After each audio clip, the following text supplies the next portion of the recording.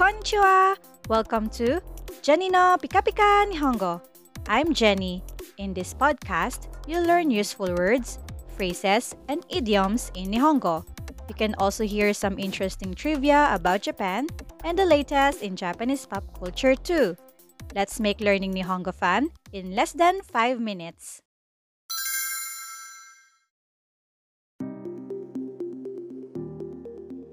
Today, I'm going to share with you one of the great festivals in Tokyo, and it takes place every year over the third weekend of May. It is known as the Sanja Matsuri. This festival has been running for over 700 years and draws about 2 million visitors to the neighborhood of Asakusa, Tokyo. The celebration consists of processions and dances leading up to a parade of enormous mikoshi, or portable shrines, carried on the shoulders of the locals.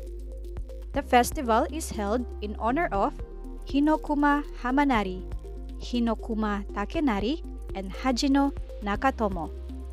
Since the Edo period, the Sanja Matsuri festival has been held to honor the three men, thus forming its name Sanja, which comes from Sanja-sama, referring to the three noblemen. The festival begins on Friday afternoon with the Daigyoretsu Parade, a large 19-block grand procession including priests, city officials, geisha, musicians, and dancers. It is famous for its lavish Edo period costumes and traditional Japanese performers and dancers. On the next day, Saturday, it features a parade carrying over 100 mikoshi, or the portable shrine, along with traditional music and dance, which is called Chonai Mikoshi Rengo Togyo, or Town Mikoshi Alliance Procession. During this time, a tama furi, or soul-swaying ritual, is performed for the god dwelling in the mikoshi at the same time. This ritual is where the mikoshi is deliberately rocked and shaken roughly while being carried around by the locals. Then, on Sunday, the festival's final day, an event called Honsha Mikoshi Kakucho Togyo, or Shrine Mikoshi Town Procession, will be held.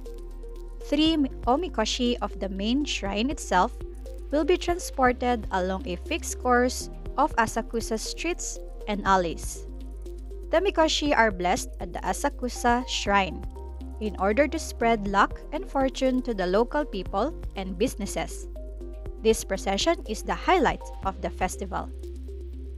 The festival is packed with many people and somehow chaotic because of the high energy from the participants. Yet, it is a great opportunity to feel the real vibe of Tokyo's neighborhood culture. So, if you are visiting Tokyo, this Sanja Matsuri is a must visit.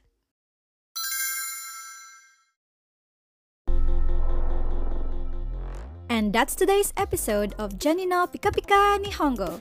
Thank you for listening, and I hope you learned something new today. Don't forget to follow and join me again next time to learn more Pika Pika expressions. Please check out Jenni no Pika Pika Nihongo on Facebook. You can find the link in my profile. Mata ne, which means see you later!